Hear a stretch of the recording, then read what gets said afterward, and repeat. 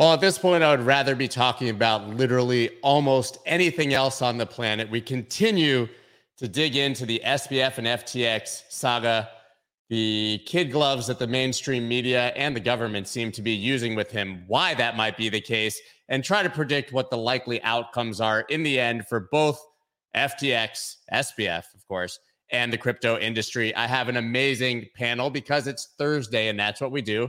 We do roundtables. I've got Alex Tapscott, Dan Roberts, and Dean Skurka today to talk this once again to death. You guys don't want to miss this. Let's go. Let's go.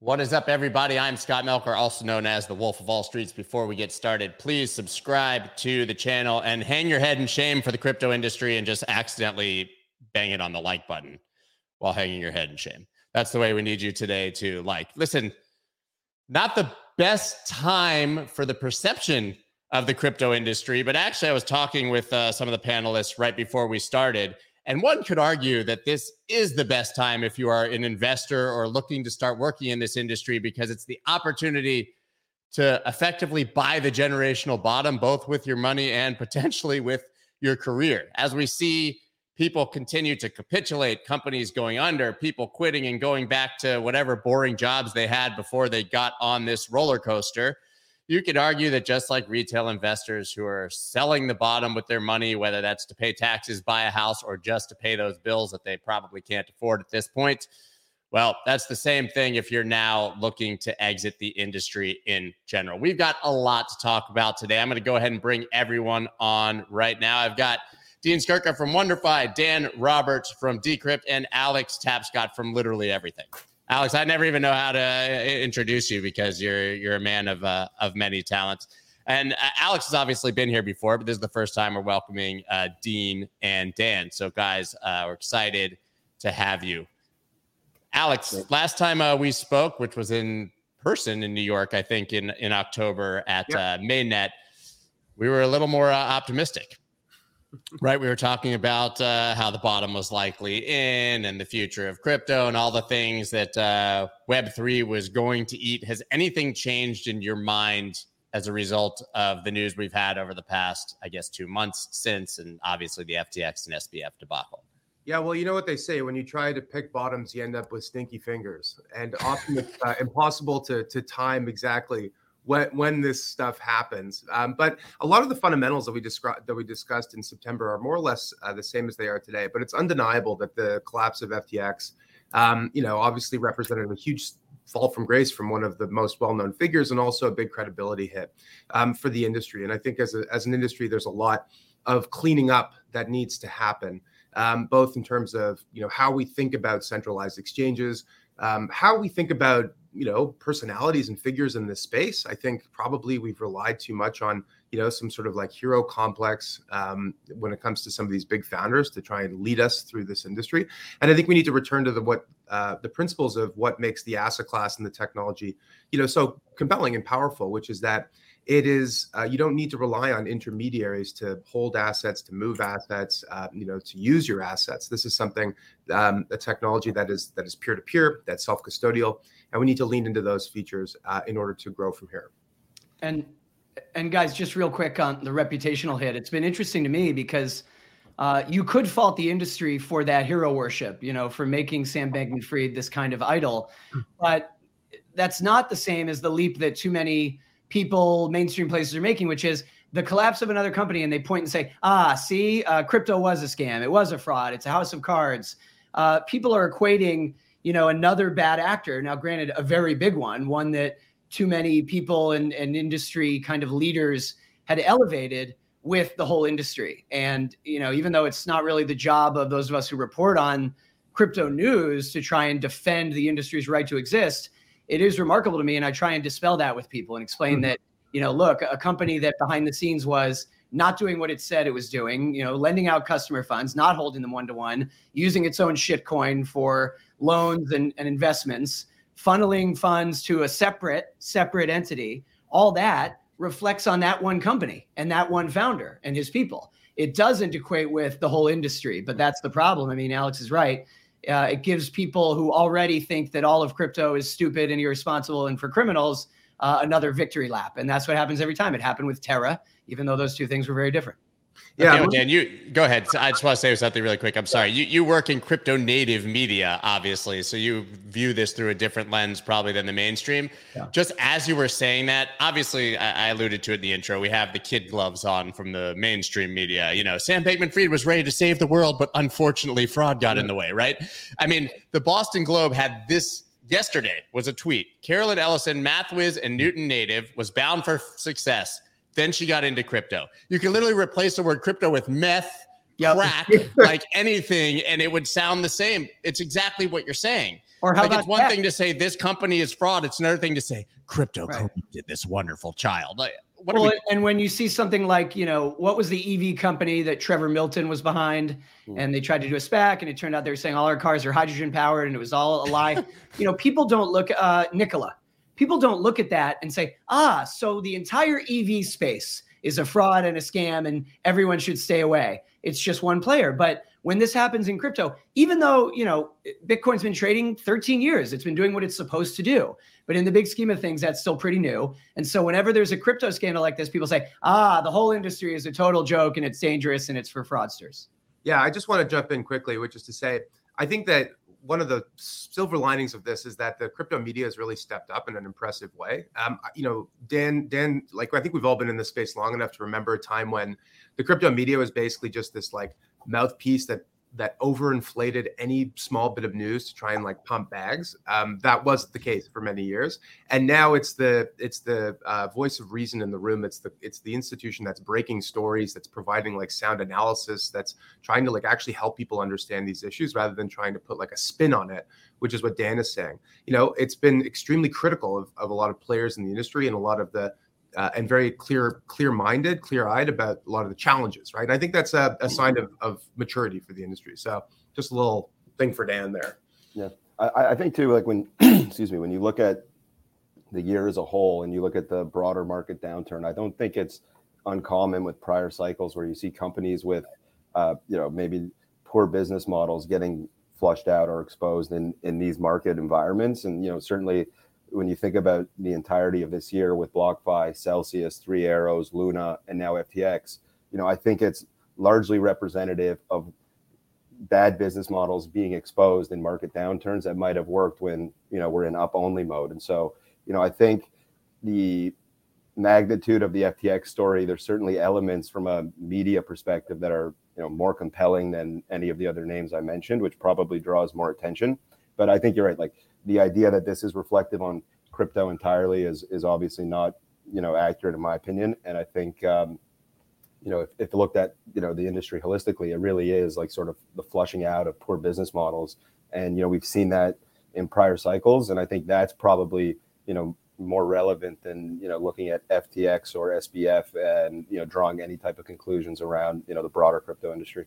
It's unfair to even go ahead, Dan. Sorry. Well, that list Dean rattled off is just so long that it is sort of stunning, right? Like, oof, tough year. I mean, you know, Terra and Do Kwon, 3AC and Celsius, Voyager, now BlockFi, which was always inevitable. You're right. And yet, you know, I'm thinking about this happened in 2017. You flush out the bad players and the industry builds and continues to grow. You know, I've been writing about Bitcoin since 2011. We've seen these cycles come and go. So it's just funny to me. You know, Scott, you're totally right. The Globe headline is a great example, but it gets to people. I mean, you know, my dad is in his early 70s. He lives in Boston. For him, the Boston Globe is the paper of record. For him, the Globe is the New York Times. He saw that story and emailed me immediately and said, "Oh, Caroline Ellison was from Newton." And, you know, he walked away from it saying, "Oh, a nice girl who got into crypto." Ugh.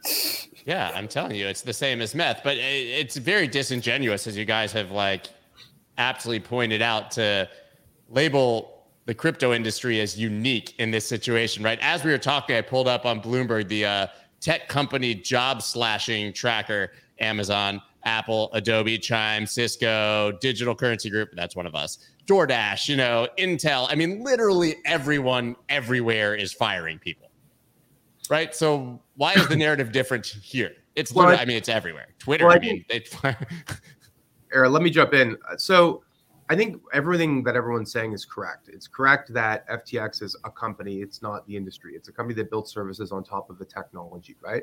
So the technology is a credibly neutral thing, and it's not in question here. Blockchains keep running, validators keep operating, blocks keep getting added, transactions keep occurring. Like everything is working in the underlying technology. And so that is an important distinction. And it's also another important distinction to be made that the mainstream media and the crypto media are treating this differently.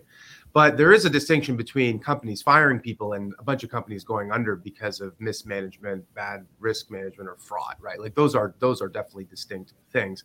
And I think that we can say the former, which is that let's separate the bad actors from the underlying technology. We can say that, but we can also say, but what are the prescriptive things that need to be done here in order to push this industry forward, right? My view basically is that all of these centralized exchanges or anybody that's a custodial entity that is holding assets on behalf of people or businesses needs to be subject to stronger regulations. But we need to segregate the companies that operate on top of the technology with the technology itself. A good sort of frame of reference for this would be the Telecommunications Act of 1996, which basically regulated entities that use the internet, but did not regulate the internet itself. And in fact, made it so that internet service providers were not subject to copyright laws if someone was sending something that was, copyright, that was a copyright infringement item over the internet. They were basically a dumb pipe. So we need to sort of create rules to sort of segregate these things. Mm-hmm. I think the second thing is that the next crop of entrepreneurs needs to not just build CeFi lending platforms that like use a bunch of leverage and like try and offer people the moon. They need to build decentralized applications that provide useful services to most people. I think the big exciting thing from the last cycle to me was the DeFi explosion of innovation, but it was still fundamentally geared towards like what I would call capital markets activities, a lot of like trading and margin lending and like speculation using perpetual futures and so forth. And that's fine. That's okay. We proved all these things can work. We proved AMMs could work. We proved decentralized loan books could work and so forth. So now let's just apply that to some more mainstream kinds of financial services and see if we can like drive more incremental users. I talked about the hero worship. So, I think we need to sort of like downgrade individuals and their relative importance to an industry, especially with a technology that isn't supposed to rely on any single entity or person.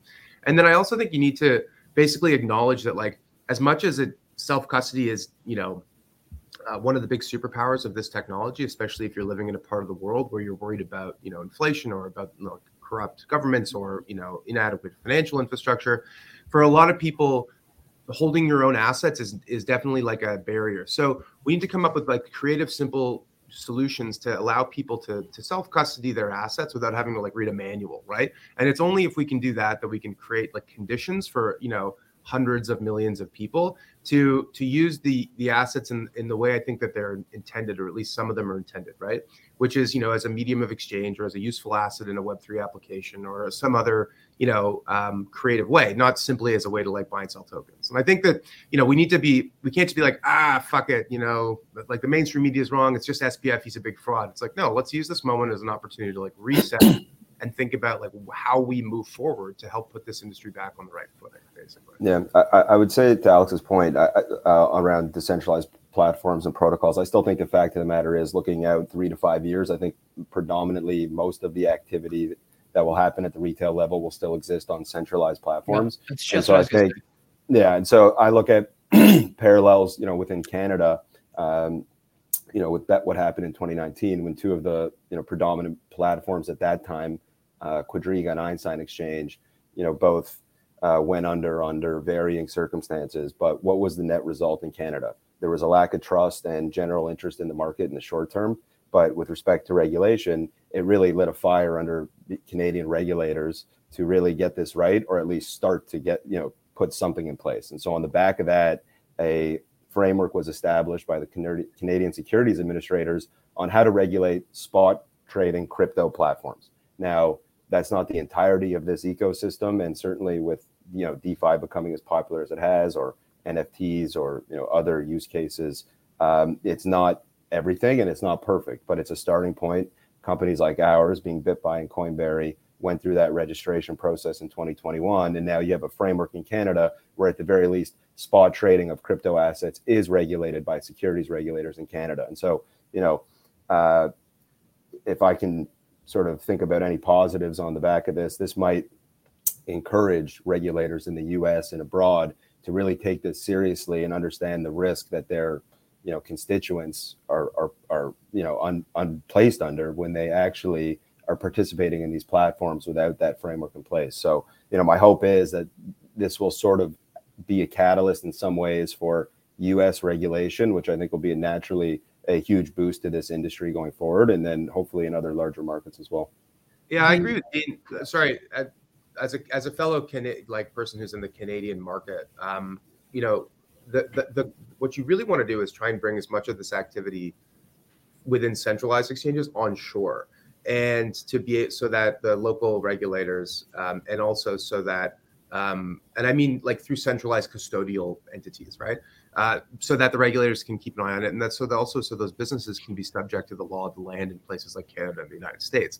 I do wonder though that there's so many things that like FTX International offered that FTX US was unable to offer, beyond spot trading, the futures side of it, the synthetics and everything else, that there's always going to be something that the regulator in a place like Canada or the US is not comfortable with, that users want to access. They're always going to want to go to where that action is. So I think that, like Dean, like my first point when I was sort of laying it out was, I think regulations, like to bring more assets and more users onshore and bring these companies under the purview of like regulators is obviously a very positive thing. But I think there's still always going to be a limit to what that is able to achieve ultimately.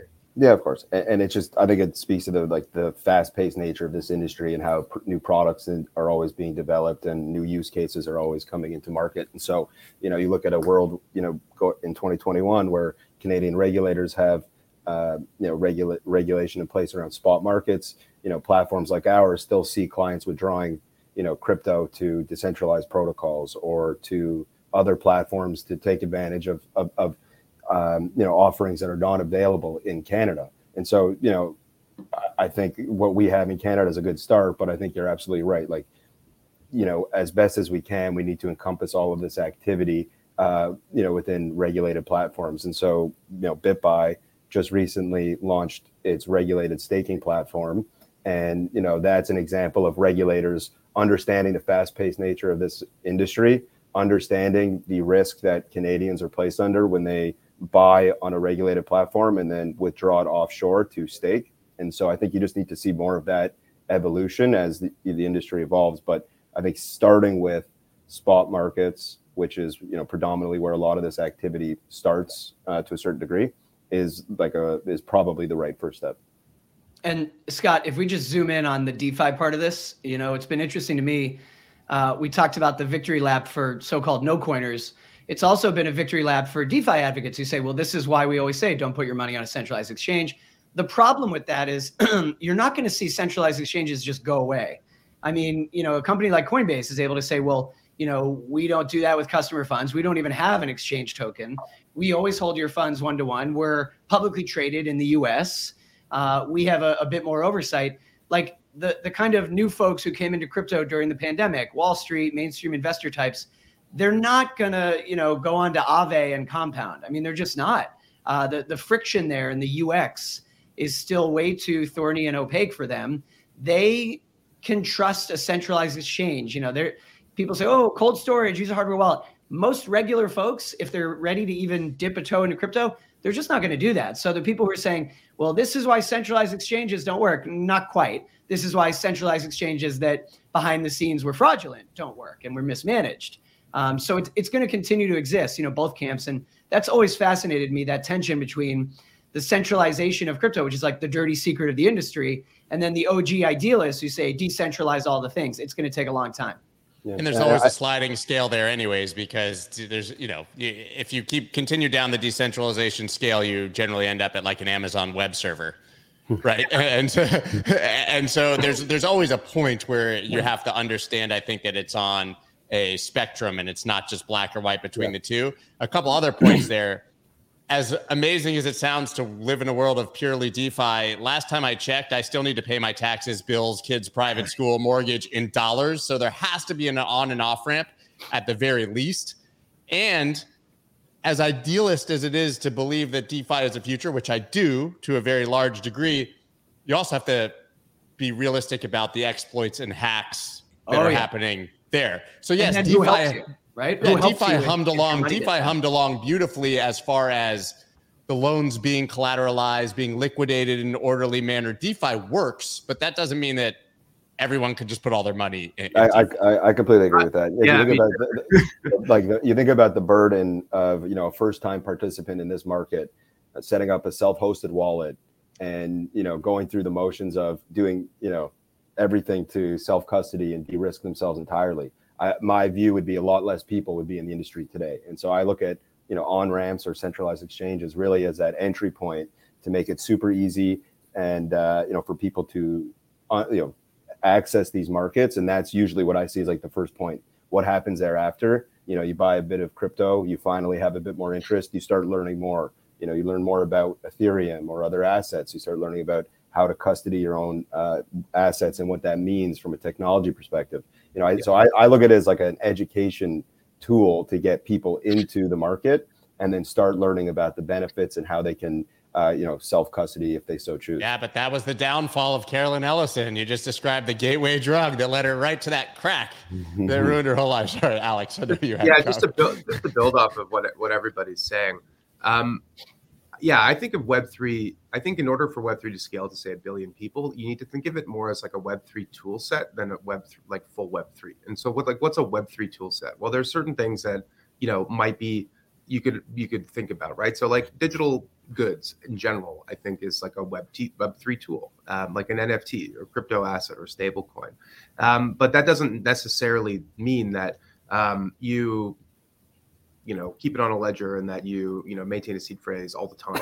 It could mean that, in certain instances, you're trading on a semi-centralized platform, like say an OpenSea, right? Or you're using a centralized exchange as an off-ramp to pay your taxes. Or it could mean that, if you're an enterprise, and it's not just people, if you're an enterprise that, maybe you're fooling around with stable coins as a payment tool or NFTs as a marketing, initiative, but you're not like reinventing, turning yourself into a DAO or something. So I think that the way to, it's not that we're trying to like red pill people with gateway drugs, though it is a little bit of that. It's more just, practically speaking, there's a lot of things that are useful about Web3 tools that don't require you to do everything. I think in Dean's case, like he mentioned the idea of an on-ramp. I think it's just you have to think intuitively. Like I think most people, or a big chunk of the population, will never want to have a USB key with all their money on it. I just don't see that being the case. And I just see that there will always be some role for partners in this industry. Now, I think that you can't predict human behavior. You might have said, people wouldn't drive cars, or they, like the inventor, the Mr. Mercedes said that there will never be more than 100,000 vehicles because you can't train more than 100,000 chauffeurs, right? So like he didn't think that people could drive cars on their own. So like you have to not assume people will only act a certain way forever. But in general, at least for the next decade or so, I see that there's some role for counterparties and partners in the space. Now, maybe it's something like multi-sig or multi-party computation or something where, you hold a little thing and, your partner holds one, and your bank and maybe the government or something. And there's some sort of way to like make it simple for people to understand with like an easy recovery process in case they do something stupid, which is like you're trying to make everything idiot proof, right? Secure and idiot proof at the same time is extremely difficult. So I don't know how that evolves, but like in my opinion, like some sort of centralized parties are going to be important. The thing is, they're supposed to be, they were intended always to be like an on-ramp to the asset class, to the industry. And what you want to do is basically like downgrade them from the industry to sort of a supporting role. And we need Chinese walls. I mean, we need them not to be custodians and not to be your bank. They should just be your exchange. Well, yeah, or some sort of. Well, there's that. There's the. I'm saying like let's put them into one of many in the industry, but also we can disaggregate their services in the way that DeFi does, right? You segregate just exchange and custody and lending and all these different things into different kinds of buckets, right? So that's another idea too. But I just think that, we need to be able to thread the needle here, while saying, yeah, we should probably make sure that like Binance isn't 70% of all crypto asset volumes, which it is, because that seems like a choke point and a too big to fail issue, while also saying, well, but there's always going to be some need for, parties like this to help to, grease the wheels and move this industry forward. Alex, I know you need to go, right? It's 10 o'clock. So guys, everybody check out Alex after this conversation. Just check Alex me out. Text, by the way. Yeah. Check him out, guys. Yeah. Go find him on the Twitter machine. All right. Much improved Elon Musk. Thanks for having me. Take care, everyone. Thank you. The social media boneyard. Yes. That's right. So, I mean, what do you guys think about that? Go ahead, Dan. Sorry. Well, I was just going to add, the idea that we do still need centralized parties, it's so true, but it's something people in crypto don't like to talk about and like to acknowledge. I always use as an example, and I'm someone who believes that there will be really cool use cases for NFTs. I mean, they're just tokens. I think we'll stop using that jargon because the very acronym NFT has become kind of poisonous and toxic. And yes, there is a speculative bubble where people were paying hundreds of thousands of dollars for a cartoon monkey. But, I've seen at events like NFT NYC, like token gated parties, like that's very cool. There's going to be use cases. The problem is I've had regular folks, friends who are only barely interested in the industry say to me, okay, I'm ready to buy an NFT. I'd like to buy an NFT. So what do I do? And even in describing it, I start to feel ludicrous. It's like, I say, well, you got to go to an exchange and you got to buy a little ETH and then make sure you have a MetaMask wallet. You send the ETH to your MetaMask wallet. Then you go to the NFT site. You're probably going to have to convert your ETH into wrapped ETH, WETH. And then you can, it's like, no. I mean, even someone who's not a tech idiot, that's just too many steps. And so there are going to be services, and there already are, that kind of help create bridges for people. And the true DeFi degens can poo-poo that, but that has to be the segue, as Dean phrased it, the kind of on-ramp to getting to the true state of things that crypto people want. Because for now, Alex talked about how big DeFi got. Well, I mean, it's big in terms of the amount of money in DeFi liquidity pools. But as I understand it, the actual number of different human beings who've invested in DeFi, it's like fewer than 3 million. I mean, this is still very small. I think way lower than 3 million. I was talking with Josh Frank from the TIE recently, and we had him on here, and he wouldn't give the numbers. We were kind of privately talking at Web3 in Vegas, and he was like, we were digging in pretty deep to some of these protocols, and there was a day where it was like 70 people used Uniswap. Yeah, this is niche. 70, and Go ahead, Dean. I think Dan's point on, trying to explain to somebody how to buy an NFT for the first time is a great example. And, for someone like myself, in many ways, using my MetaMask wallet to buy something is easier than, pulling out my wallet and punching in my credit card details. But certainly that's not for everybody. So I think, I still think centralized platforms will play, a very critical role in the next, 5 to 10 years onboarding the next generation of crypto users. And I think, to Dan's point, like the UX around some of these decentralized protocols is probably like the biggest prohibitor for growth right now. And so if and when these platforms are as simple as it is for non-crypto people to buy something on Amazon, as an example, I think you start to see, a lot more utility and a lot more people like coming around to it. I think right now the concept is, completely foreign. And I've had the same conversation around, how do I buy an NFT? Well, sign up for BitBuy, buy Ethereum, open a MetaMask wallet. What is that? How does that work? Store your keys, like, your seed phrase, don't lose it. I just think the burden is too high right now for mass adoption. And so I still think, ultimately on that basis, centralized platforms will play, a meaningful role in the growth of this industry. And so if you have that view, what is the best way to protect people and avoid instances like FTX or BlockFi or Celsius? It's really, regulation that, in some respect may not be perfect or complete, but is a starting point that ultimately serves to protect the participants in this industry, which will, in my view, open up the doors for more participants to enter the space. And people in crypto, they sort of, regulation has become such a boogeyman term that they make the mistake of thinking that regulation means shutting down. And that's not the case. When Biden put out that executive order, which, amounted to basically nothing, but it said, hey, let's get all the agencies on the same page about regulating the industry. He didn't say, let's make sure we shut this stuff down. It's evil and bad. He just said, let's create safeguards and rules of the road. They don't want regular people to lose their shirts. But I think the mistake people in crypto make is they think regulation means, they're gonna kill and ruin all of these great companies. Well, we lost our shirts without it. Right. And you could actually argue that the lack of regulation, and I don't really have a passionate position on it because regulation could go either way in the United States, frankly. So it doesn't necessarily excite me. But the lack of regulation and lack of clarity is what sent people offshore to places that they could lose their assets. So in the end, it was the lack of regulation that caused people to lose their shirts and all of their money. And now, I keep talking about this, but with FTX, Voyager and Celsius were horrible, right? BlockFi, it's horrible. But FTX is the crypto natives who are passionate about this industry and were actively trading and actively moving their coins around and actually using these things. Now those people are broke. Well, right?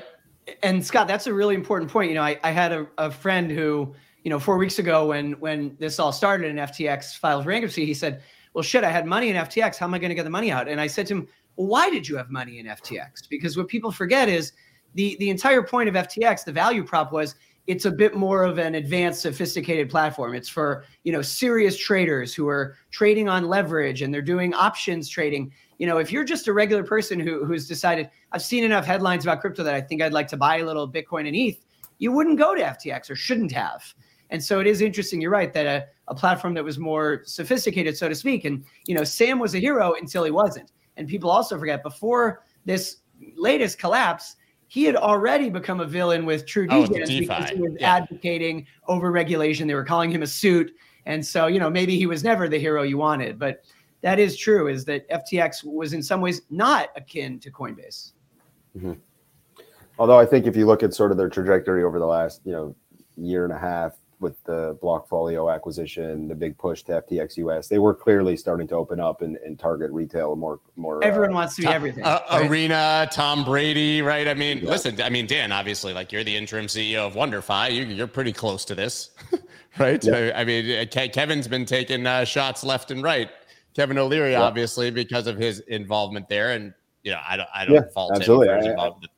Yeah, I mean, you look at the amount of people, the diverse group of people, investors that were associated with this. I mean, there were a lot of people with their reputation on the line, and when you look at a company that raises at $32 billion from people like Sequoia, Teachers Pension, Ontario Teachers Pension in Canada, and some of the biggest investment groups in the world. I don't think you can fault any one individual or investment group for participating or being associated. In many ways, I think they were duped by, either fraudulent information or misleading information, or by a character that was seemingly created in the last cycle with respect to SBF being this, holier than thou, smarter than everyone figure.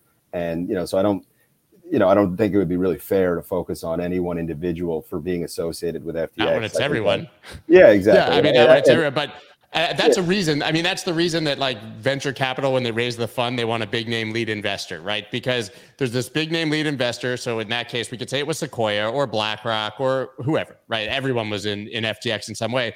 And then everyone goes, well, they obviously did their due diligence. Like Sequoia is not here without due diligence. So I don't need to do my due diligence. And it's just this endless sort of tail from there. So you get the one big name or two or three. They're on an arena. Come on. Of course, I'm going to give them money. Right. And I think that.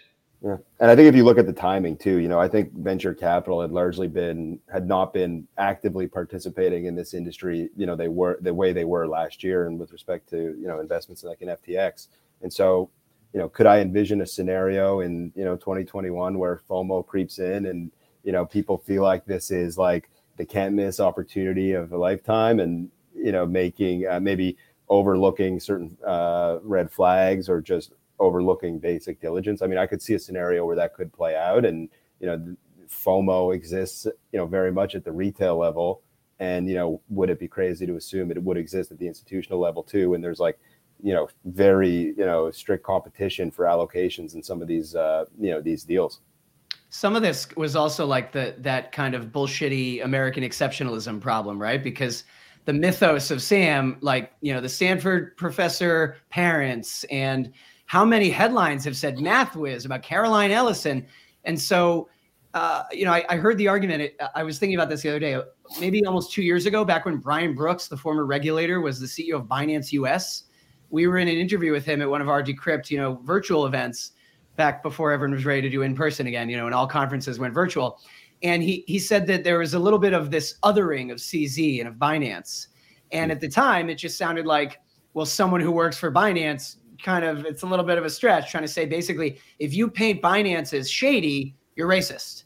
But now you look and it's like, gosh, what a plot twist that the company and the founder, who were always painted as dodging regulation, how many times did CZ just outright refuse to say where Binance is located? He'd say, we don't have a headquarters. We're truly decentralized. And regulators were saying, well, you got to be based somewhere, buddy. And we need to know where to go after you. Where are you? Drop a pin, buddy. And in contrast, like Sam was Mr. Washington, and he was whining and dining congressional staffers. He was pals with Maxine Waters. And so there was sort of an automatic trust of him that in hindsight was totally ridiculous. And it was, and the company wasn't even based in the US. It was based outside because the US is so unfriendly regulation wise. So there's a lot of irony there. And I think there's a lot of soul searching that some of those VC firms do need to do. I'm not sure I give them as much of a pass as others are, even though everyone. Yeah, I'm not trying to give them a pass. I'm just trying to explain how it happens. And what you said actually reminds me very much, and maybe it's just because I had Paolo Arduino on Friday from Tether, but how you just described the view of CZ and Binance largely reminds me how Tether has consistently been attacked and viewed as the offshore shady one, and just continues to keep on chugging and allowing for redemptions. And like to Dan's point, even in some of the early articles on the back of this fallout, you see blaming CZ for taking out FTT, or some type of premeditated attack or plan to take out a competitor. When you kind of step back and say, okay, well, there's $10 billion of client deposits missing. I don't really think the story here is Binance going after a competitor. I think it's more so, how was this platform operating, basically from the beginning, and how could they misappropriate that amount of money? Like it's sort of like, again, and to the point about MathWiz, or even like the drug use or whatever it might be, like it really is just sort of like missing the bigger story here, right? And both things can be true, right? Like CZ saw a great opportunity to kneecap a competitor, and he took it and jumped on it, and he sparked the sell-off. Fine. That doesn't change that, there was blatant fraud going on. And so, yes, you can be, he exploited a situation when he saw the Alameda balance sheet. I wonder, who leaked that balance sheet? Someone with something to gain from FTX going under, but he also exposed that this was a bad actor and had fooled everyone. If one tweet can take you down, then like you're Glass Joe, not Mike Tyson. Right. You know what I mean? Right. You're the first competitor in the game.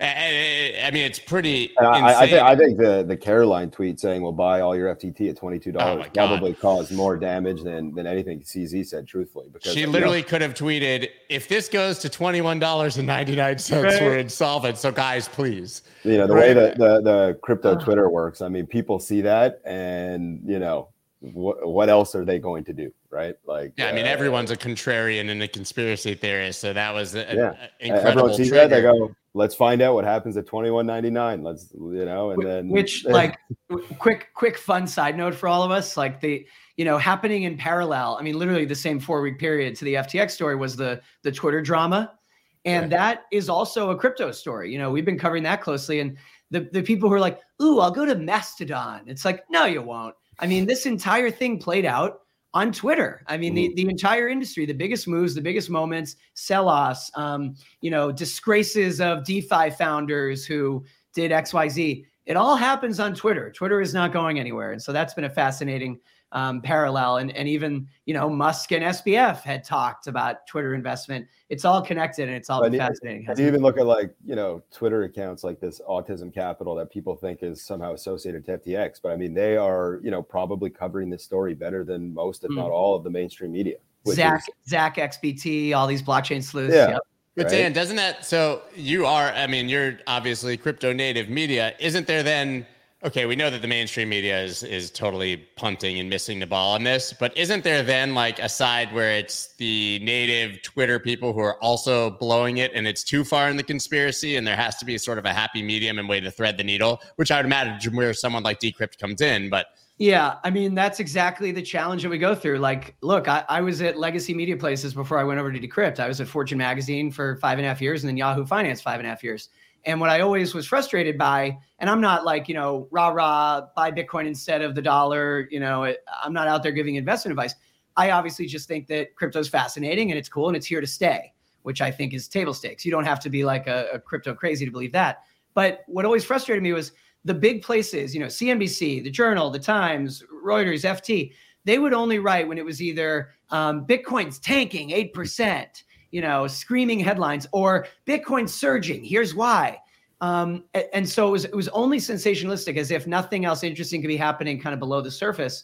And I will say, even though so many places have covered the FTX thing with remarkable credulousness and sympathy, and I've been appalled by that, I do think that for the most part, big traditional financial sites have, at least in the last years, discovered we need to care about this industry. We need to cover crypto. And that's new. And I'll give them some credit for that.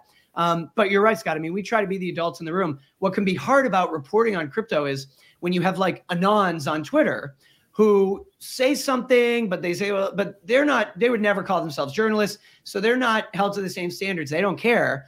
And then we have to suss out, how true is this? Very often in the last year, the things that start as rumors on crypto Twitter turn out to be 100% correct, but not always. And, lately there's, the hot one right now, you alluded to conspiracy theories, is people say Sam was installed by politicians from the beginning. And that's just dumb. He was always supposed to fail spectacularly. And then they could use that as an example of why crypto is bad. Like, guys, come on. Come on, man, because, I mean, it's not like the crypto industry is so powerful that they needed a conspiracy theory to take it down. They could just aggressively regulate without having a fall guy to do it. So, that doesn't make much sense. Yeah. What is interesting, though, we talked about sort of, Dean, the self-inflicted wound by Caroline's tweet, right, that everybody sort of saw. Speaking of self-inflicted wounds, the new narrative right now, and seems to be that the Justice Department's even investigating it, SBF for market manipulation, is that actually their Alameda or FTX aggressively shorting Luna and crashing that was an incredible profitable trade for them at the time that ended up being the catalyst for their own demise, which would be a hell of a story if true. Yeah. Self-pwn of all self-pwn. So do you think that that holds water? I mean, it certainly could. And, I've, similar to Dan on crypto Twitter, you see all types of things. So I'm not sure where to decipher what's true or not. But, I have read stuff to the effect of, Three Arrows having this massive Luna position. And, similarly to how, the $22 tweet gets attacked by traders, that position was attacked. And certainly, if you think about one large party having a massive long position on Terra Luna or UST and another aggressively shorting it to get it towards liquidation, and being on the other side of that based on the fact that it went to zero pretty quickly. I imagine, there was some profit made on the downside by some, firms. I can't speculate on who specifically, but, I think it's just. And by the way, what you just described is beautiful. That's the free market, right? And that's to counter traders. What's not beautiful is if it was happening on FTX and FTX knew the position as a result of that and was able to target it directly because it was on their exchange. That's where it gets a little shady.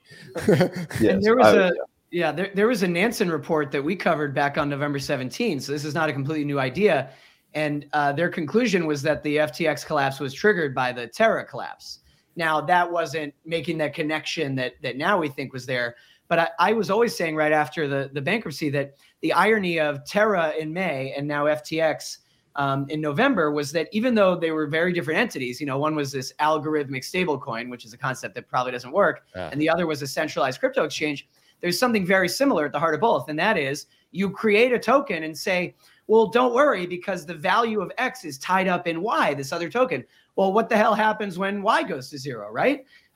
Basically, you say they were lending out or doing agreements and commitments using FTT. Well, FTT was just a shitcoin that they made up, right? And so that's why I said earlier, Coinbase gets to say, having an exchange token isn't like evil per se. I mean, Binance has BNB, but it's about how you use it. And Coinbase gets to say, well, we don't even mess with that. We don't have an exchange token, which is also ironic because way back when Coinbase IPO'd, we interviewed a couple different purists who said the crypto community is really disappointed in Coinbase. Because they don't have a token. Yeah, why would they go to a direct listing on the stock exchange when they could just print their own money instead, right? And now we can see how nonsensical that is. But to your point, inherently an exchange token, if it has utility and has a very transparent and fixed supply, you know exactly where they're coming from, and it's actually, you know, reduces fees and stuff. As long as you're not collateralizing it for loans based on a theoretical value, it's really not necessarily a bad thing. I mean, we still are here because we believe that some of this technology has utility, right? Well, that brutal CZ tweet is still the best tweet I've seen from this entire past 4 or 5 weeks, where he said like 3 lessons from this. And number 1 was don't use your own token as collateral. And I think that's probably the bigger problem than having a token, truthfully. But you know, I think it's like one of those things, where I wouldn't be surprised if there was a link between what happened with Terra and what's ultimately happened here. You know, when Terra blew up, Three Arrows took the brunt of the, public publicity of being wiped out as a result. But, the fact that they were the only, fund or firm that was blown out by the Terra collapse is, just hard to believe. Right. And so, you start to envision a world where a lot of these market participants and what, it ultimately, is sort of uncovered through this is like the interrelation or connectivity between all of these firms, BlockFi, Celsius, Voyager, FTX, Three Arrows. Like there is a very close connection here, maybe not like not related party, but certainly the way in which these platforms operated and borrowed and lent funds, right? And so, were Three Arrows the only ones that were significantly impacted by Terra Luna? Probably not. And certainly, those impacts may take time to resonate or get compounded by, sending client money perhaps to cover some of those losses. Who knows, something to that effect. But those issues can compound and get worse. And then when markets start to draw down again, you can be exposed pretty quickly, as we've seen. Yeah.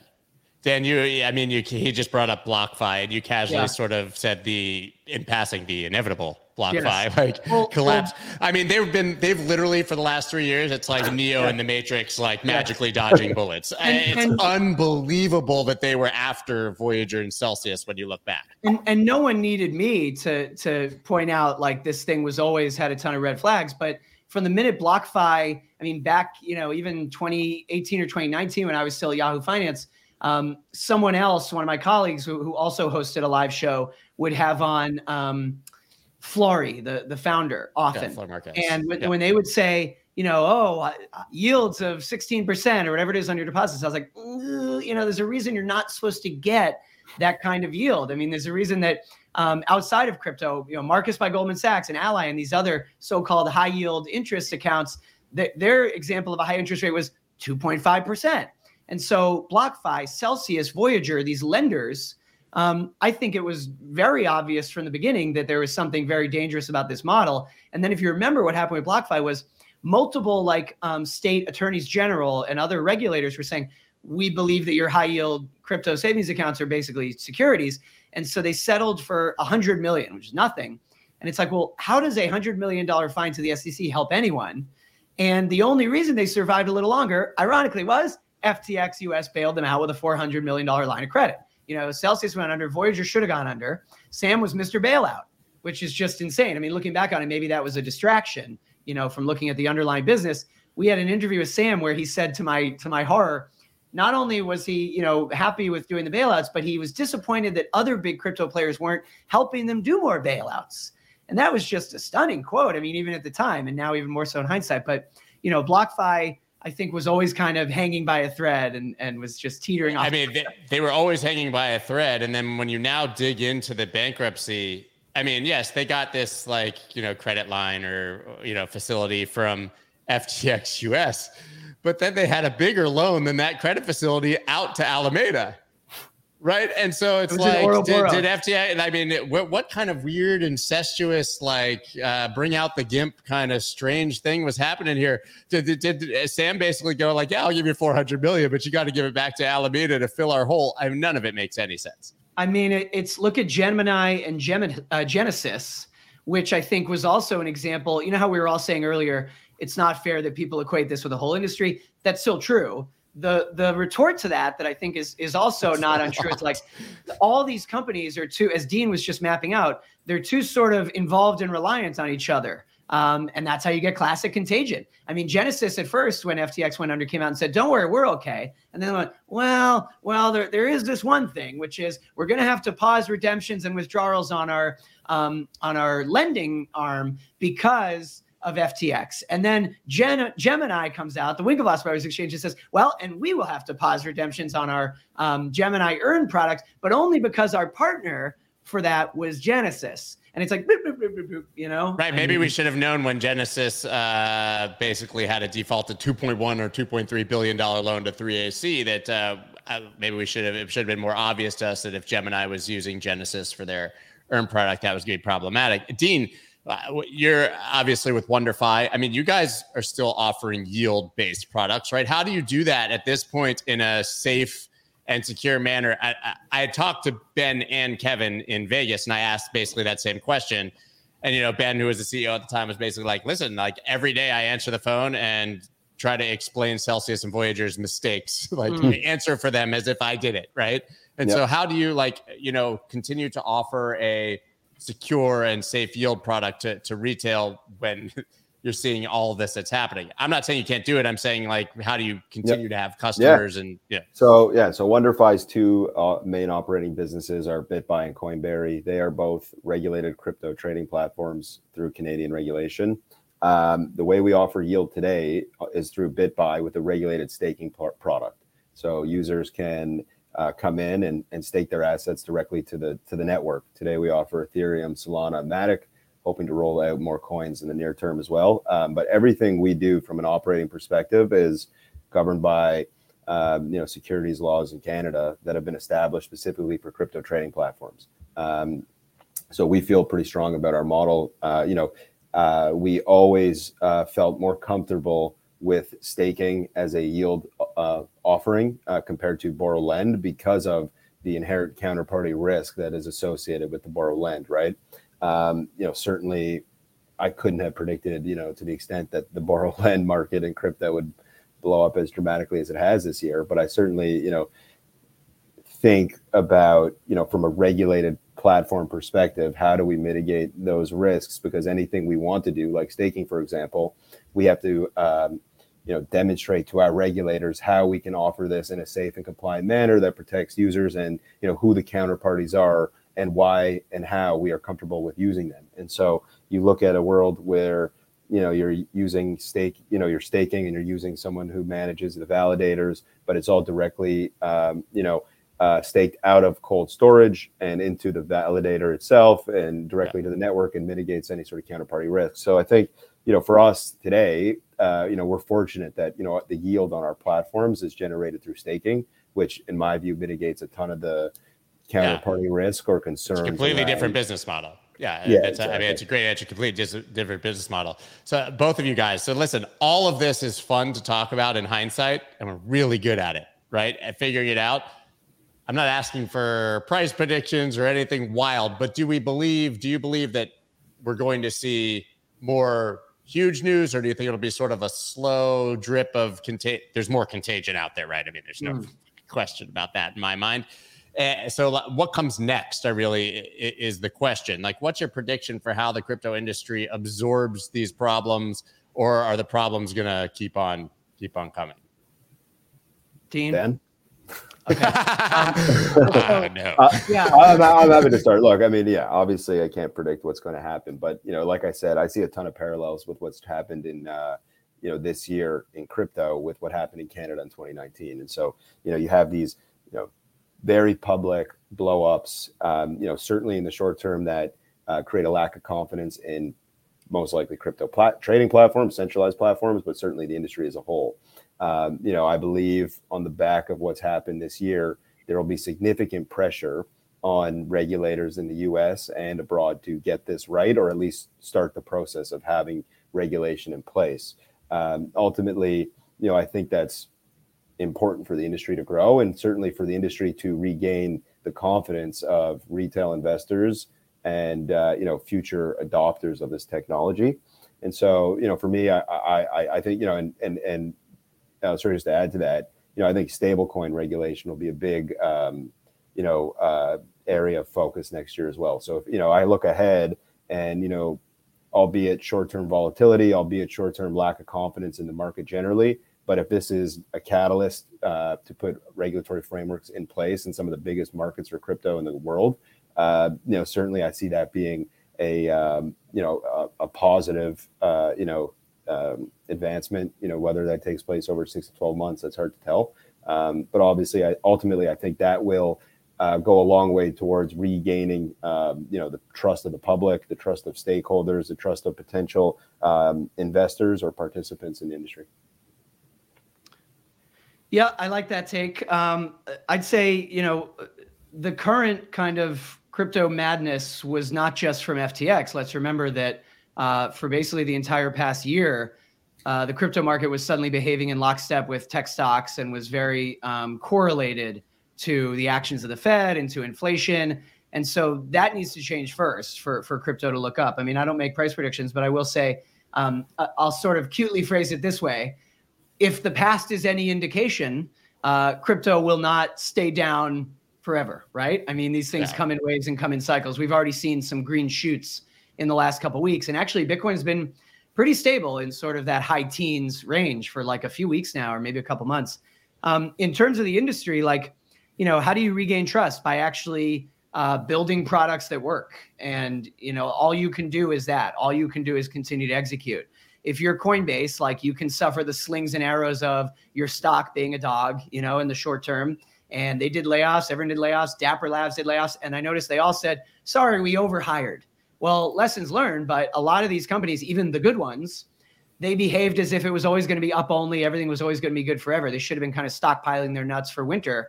And so I think not just from FTX, but from the entire past 12 months, there's a lot that the crypto players that are going to stick around have learned, you hope. And so the next year, regardless of what happens with price, there's going to be a lot of building. It's going to look a lot like 2018.